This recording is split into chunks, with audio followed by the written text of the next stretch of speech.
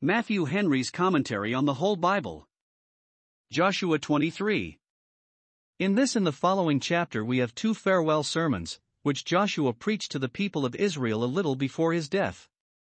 Had he designed to gratify the curiosity of succeeding ages, he would rather have recorded the method of Israel's settlement in their new conquests, their husbandry, manufacturers, trade, customs, courts of justice, and the constitutions of their infant commonwealth, which one would wish to be informed of. But that which he intended in the registers of this book was to entail on posterity a sense of religion, and their duty to God, and therefore, overlooking these things which are the usual subjects of a common history, he here transmits to his reader the methods he took to persuade Israel to be faithful to their covenant with their God, which might have a good influence on the generations to come who should read those reasonings, as we may hope they had on that generation which then heard them. In this chapter we have 1. A convention of the states called, verses 1 and 2, probably to consult about the common concerns of their land, and to set in order that which, after some years' trial, being left to their prudence, was found wanting. 2. Joshua's speech to them as the opening, or perhaps at the concluding, of the sessions, to hear which was the principal design of their coming together. In it, 1. Joshua reminds them of what God had done for them, verses 3, 4, 9, and 14, and what he was ready to do yet further, verses 5 and 10. 2. He exhorts them carefully and resolutely to persevere in their duty to God, verses 6, 8 and 11. 3. He cautions them against all familiarity with their idolatrous neighbors, verse 7. 4. He gives them fair warning of the fatal consequences of it, if they should revolt from God and turn to idols, verses 12, 13, 15 and 16. In all this he showed himself zealous for his God and jealous over Israel with a godly jealousy. Joshua's charge to Israel, 1427 BC. 1. And it came to pass a long time after that the Lord had given rest unto Israel from all their enemies round about, that Joshua waxed old and stricken in age. 2. And Joshua called for all Israel, and for their elders, and for their heads, and for their judges, and for their officers, and said unto them, I am old and stricken in age. 3. And ye have seen all that the Lord your God hath done unto all these nations because of you. For the Lord your God is he that hath fought for you. For behold, I have divided unto you by lot these nations that remain, to be an inheritance for your tribes, from Jordan, with all the nations that I have cut off, even unto the great sea westward. 5. And the Lord your God, he shall expel them from before you, and drive them from out of your sight, and ye shall possess their land, as the Lord your God hath promised unto you. 6. Be ye therefore very courageous to keep and to do all that is written in the book of the law of Moses, that ye turn not aside therefrom to the right hand or to the left. 7. That ye come not among these nations, these that remain among you, neither make mention of the name of their gods, nor cause to swear by them, neither serve them, nor bow yourselves unto them. 8. But cleave unto the Lord your God, as ye have done unto this day. 9. For the Lord hath driven out from before you great nations and strong, but as for you, no man hath been able to stand before you unto this day. 10. 1 man of you shall chase 1,000, for the Lord your God, he it is that fighteth for you, as he hath promised you. As to the date of this edict of Joshua. 1. No mention at all is made of the place where this general assembly was held. Some think it was at Timnath-Serah, Joshua's own city, where he lived, and whence, being old, he could not well remove. But it does not appear that he took so much state upon him. Therefore it is more probable this meeting was at Shiloh, where the tabernacle of meeting was, and to which place, perhaps, all the males that could had now come up to worship before the Lord, at one of the 3 great feasts, which Joshua took the opportunity of, for the delivering of this charge to them. 2. There is only a general mention of the time when this was done. It was long after the Lord had given them rest, but it is not said how long, verse 1. It was 1. So long as that Israel had time to feel the comforts of their rest and possessions in Canaan, and to enjoy the advantages of that good land. 2. So long as that Joshua had time to observe which ways their danger lay of being corrupted, namely, by their intimacy with the Canaanites that remained, against which he is therefore careful to arm them. 3. The persons to whom Joshua made this speech, to all Israel, even their elders, etc. So it might be read, verse 2. They could not all come within hearing, but he called for all the elders, that is, the privy councillors, which in later times constituted the great Sanhedrim, the heads of the tribes, that is, the noblemen and gentlemen of their respective countries, the judges learned in the laws, that tried criminals and causes, and gave judgment upon them, and, lastly, the officers or sheriffs, who were entrusted with the execution of those judgments. These Joshua called together, and to them he addressed himself, 1. That they might communicate what he said, or at least the sense and substance of it, to those under them in their respective countries, and so this charge might be dispersed through the whole nation. 2. Because, if they would be prevailed upon to serve God and cleave to him, they, by their influence on the common people, would keep them faithful. If great men be good men, they will help to make many good. For Joshua's circumstances when he gave them this charge, he was old and stricken in age, verse 1, probably it was in the last year of his life, and he lived to be 110 years old, chapter 24 verse 29. And he himself takes notice of it, in the first words of his discourse, verse 2. When he began to be old, some years ago, God reminded him of it, chapter 13 verse 1, thou art old. But now he did himself feel so much of the decays of age that he needed not to be told of it, he readily speaks of it himself, I am old and stricken in age. He uses it, 1. As an argument with himself to give them this charge, because being old he could expect to be but a little while with them, to advise and instruct them, and therefore, as Peter speaks, 2 Peter 1 verse 13, as long as he is in this tabernacle he will take all opportunities to put them in remembrance of their duty, knowing by the increasing infirmities of age that he must shortly put off this tabernacle, and desiring that after his decease they might continue as good as they were now. When we see death hastening towards us, this should quicken us to do the work of life with all our might. 2. As an argument with them to give heed to what he said. He was old and experienced, and therefore to be the more regarded, for days should speak, he had grown old in their service, and had spent himself for their good, and therefore was to be the more regarded by them. He was old and dying, they would not have him long to preach to them, therefore let them observe what he said now, and lay it up in store for the time to come. 5. The discourse itself, the scope of which is to engage them if possible, them and their seed after them, to persevere in the true faith and worship of the God of Israel. 1. He puts them in mind of the great things God had done for them, now in his days, and under his administration, for here he goes no further back. And for the proof of this he appeals to their own eyes, verse 3, you have seen all that the Lord your God has done, not what I have done, or what you have done, we were only instruments in God's hand, but what God himself has done by me and for you. 1. Many great and mighty nations, as the rate of nations then went, were driven out from as fine a country as any was at that time upon the face of the earth, to make room for Israel. You see what he has done to these nations, who were his creatures, the work of his hands, and whom he could have made new creatures and fit for his service, yet see what destruction he has made of them because of you, verse 2, how he has driven them out from before you, verse 9, as if they were of no account with him, though great and strong in comparison with you. 2. They were not only driven out, this they might have been, and yet sent to some other country less rich to begin a new plantation there, supposed to that wilderness in which Israel had wandered so long, and so they would only have exchanged seats with them, but they were trodden down before them, though they held out against them with the greatest obstinacy that could be, yet they were subdued before them, which made the possessing of their land so much the more glorious to Israel, and so much the more illustrious an instance of the power and goodness of the God of Israel. Verse 3, the Lord your God has not only led you, and fed you, and kept you, but he has fought for you as a man of war, by which title he was known among them when he first brought them out of Egypt. Exodus 15 verse 3. So clear and cheap were all their victories, during the course of this long war, that no man had been able to stand before them. Verse 9, that is, to make head against them, so as to put them in fear, create them any difficulty, or give any check to the progress of their victorious arms. In every battle they carried the day, and in every siege they carried the city. Their loss before Ai was upon a particular occasion, was inconsiderable, and only served to show them on what terms they stood with God, but otherwise, never was army crowned with such a constant uninterrupted series of successes as the armies of Israel were in the wars of Canaan. 3. They had not only conquered the Canaanites, but were put in full possession of their land. Verse 4, I have divided to you by lot these nations, both those which are cut off and those which remain, not only that you may spoil and plunder them, and live at discretion in their country for a time, but to be a sure and lasting inheritance for your tribes. You have it not only under your feet, but in your hands.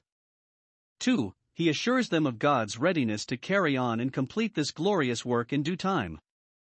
It is true some of the Canaanites did yet remain, and in some places were strong and daring, but this should be no disappointment to their expectations.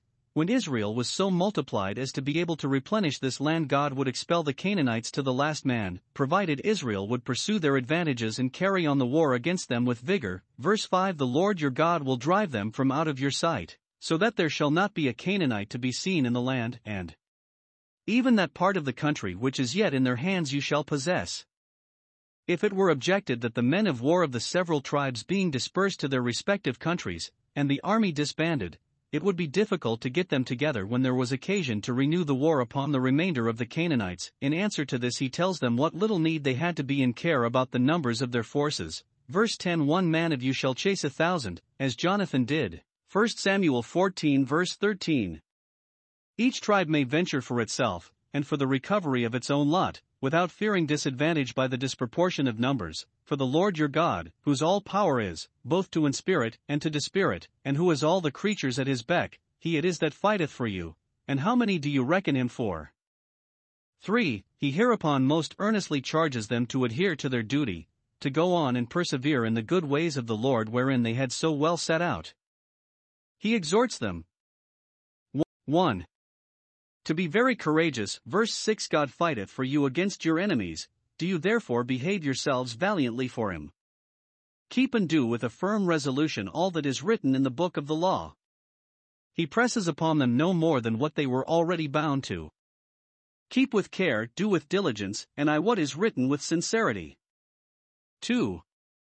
To be very cautious, take heed of missing it, either on the right hand or on the left, for there are errors and extremes on both hands. Take heed of running either into a profane neglect of any of God's institutions, or into a superstitious addition of any of your own inventions.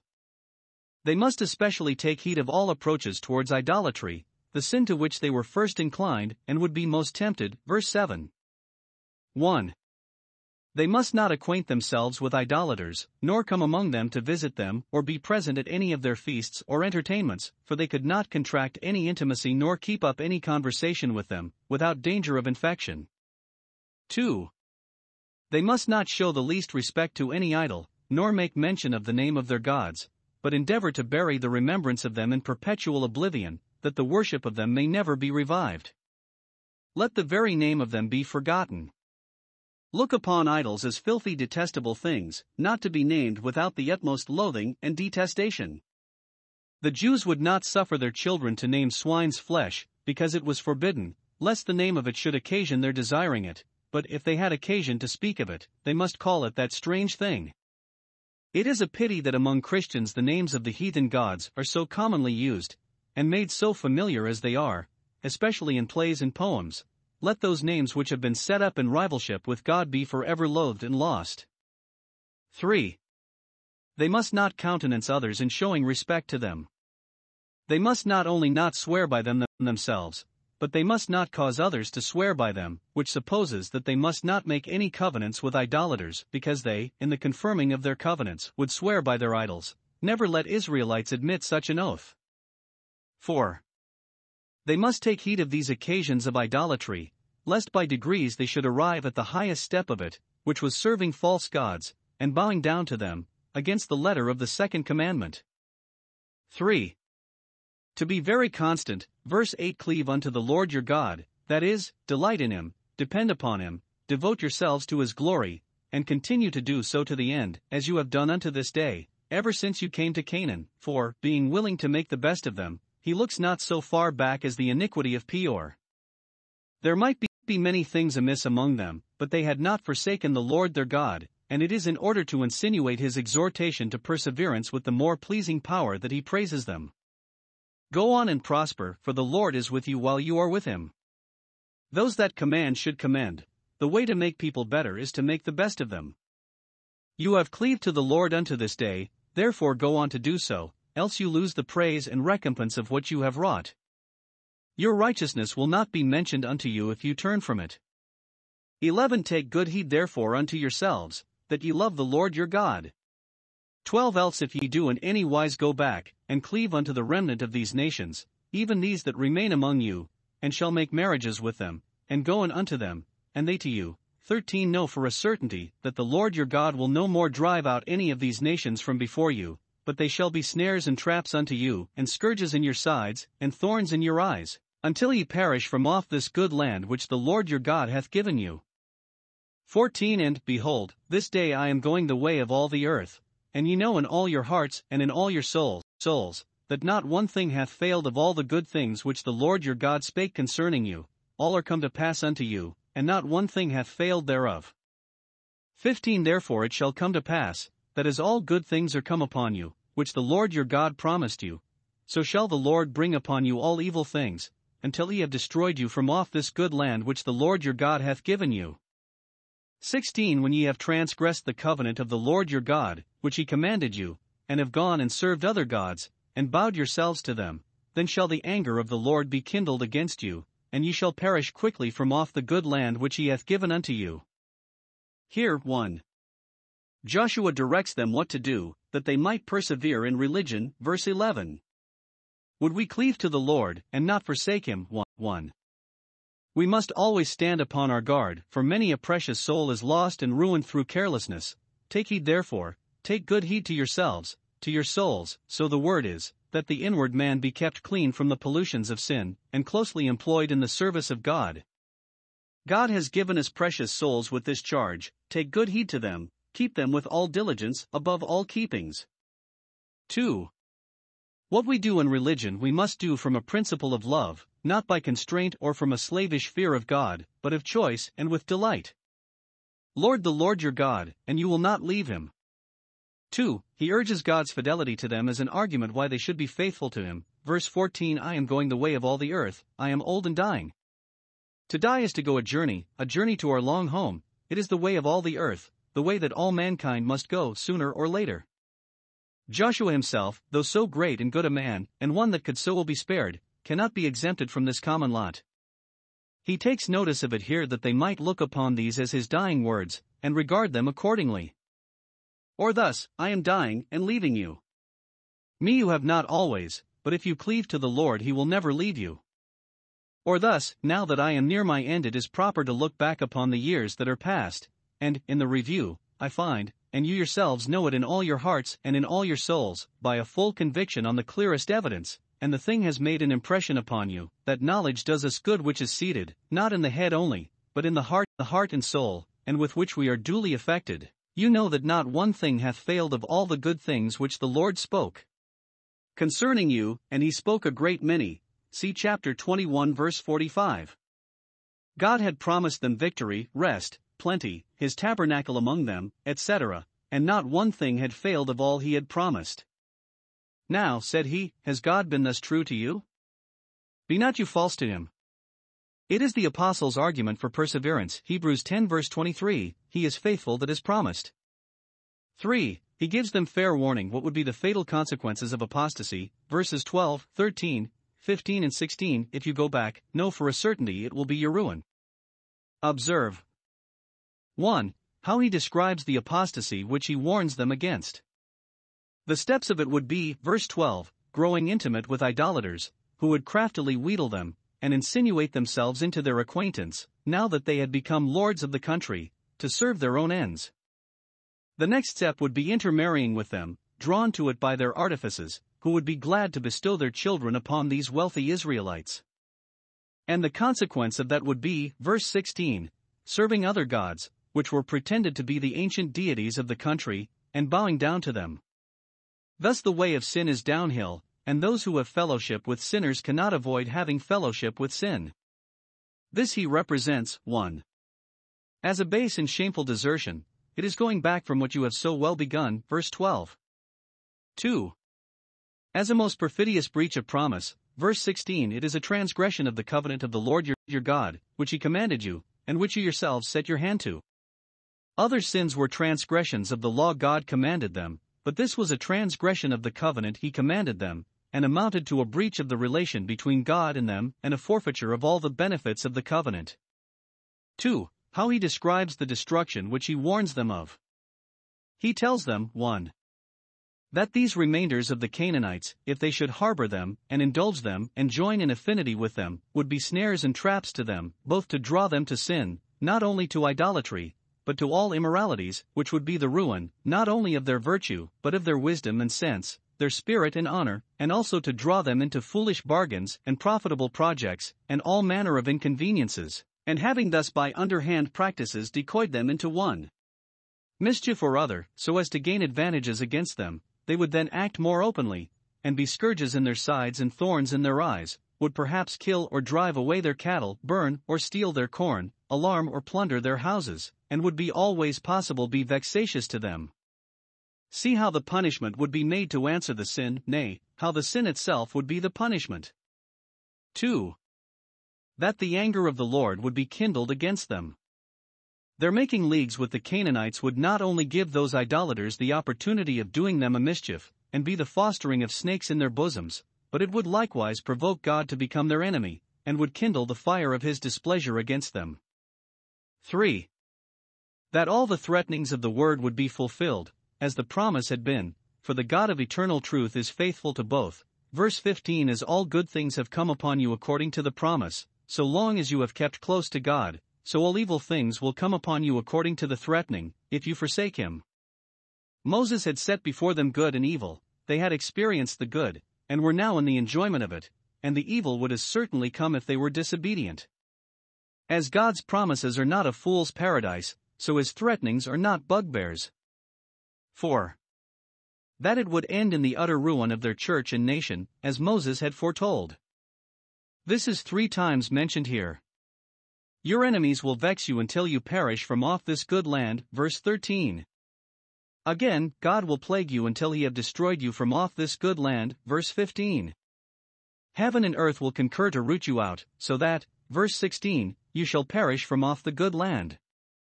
It will aggravate their perdition that the land from which they shall perish is a good land, and a land which God himself had given them, and which therefore he would have secured to them if they by their wickedness had not thrown themselves out of it.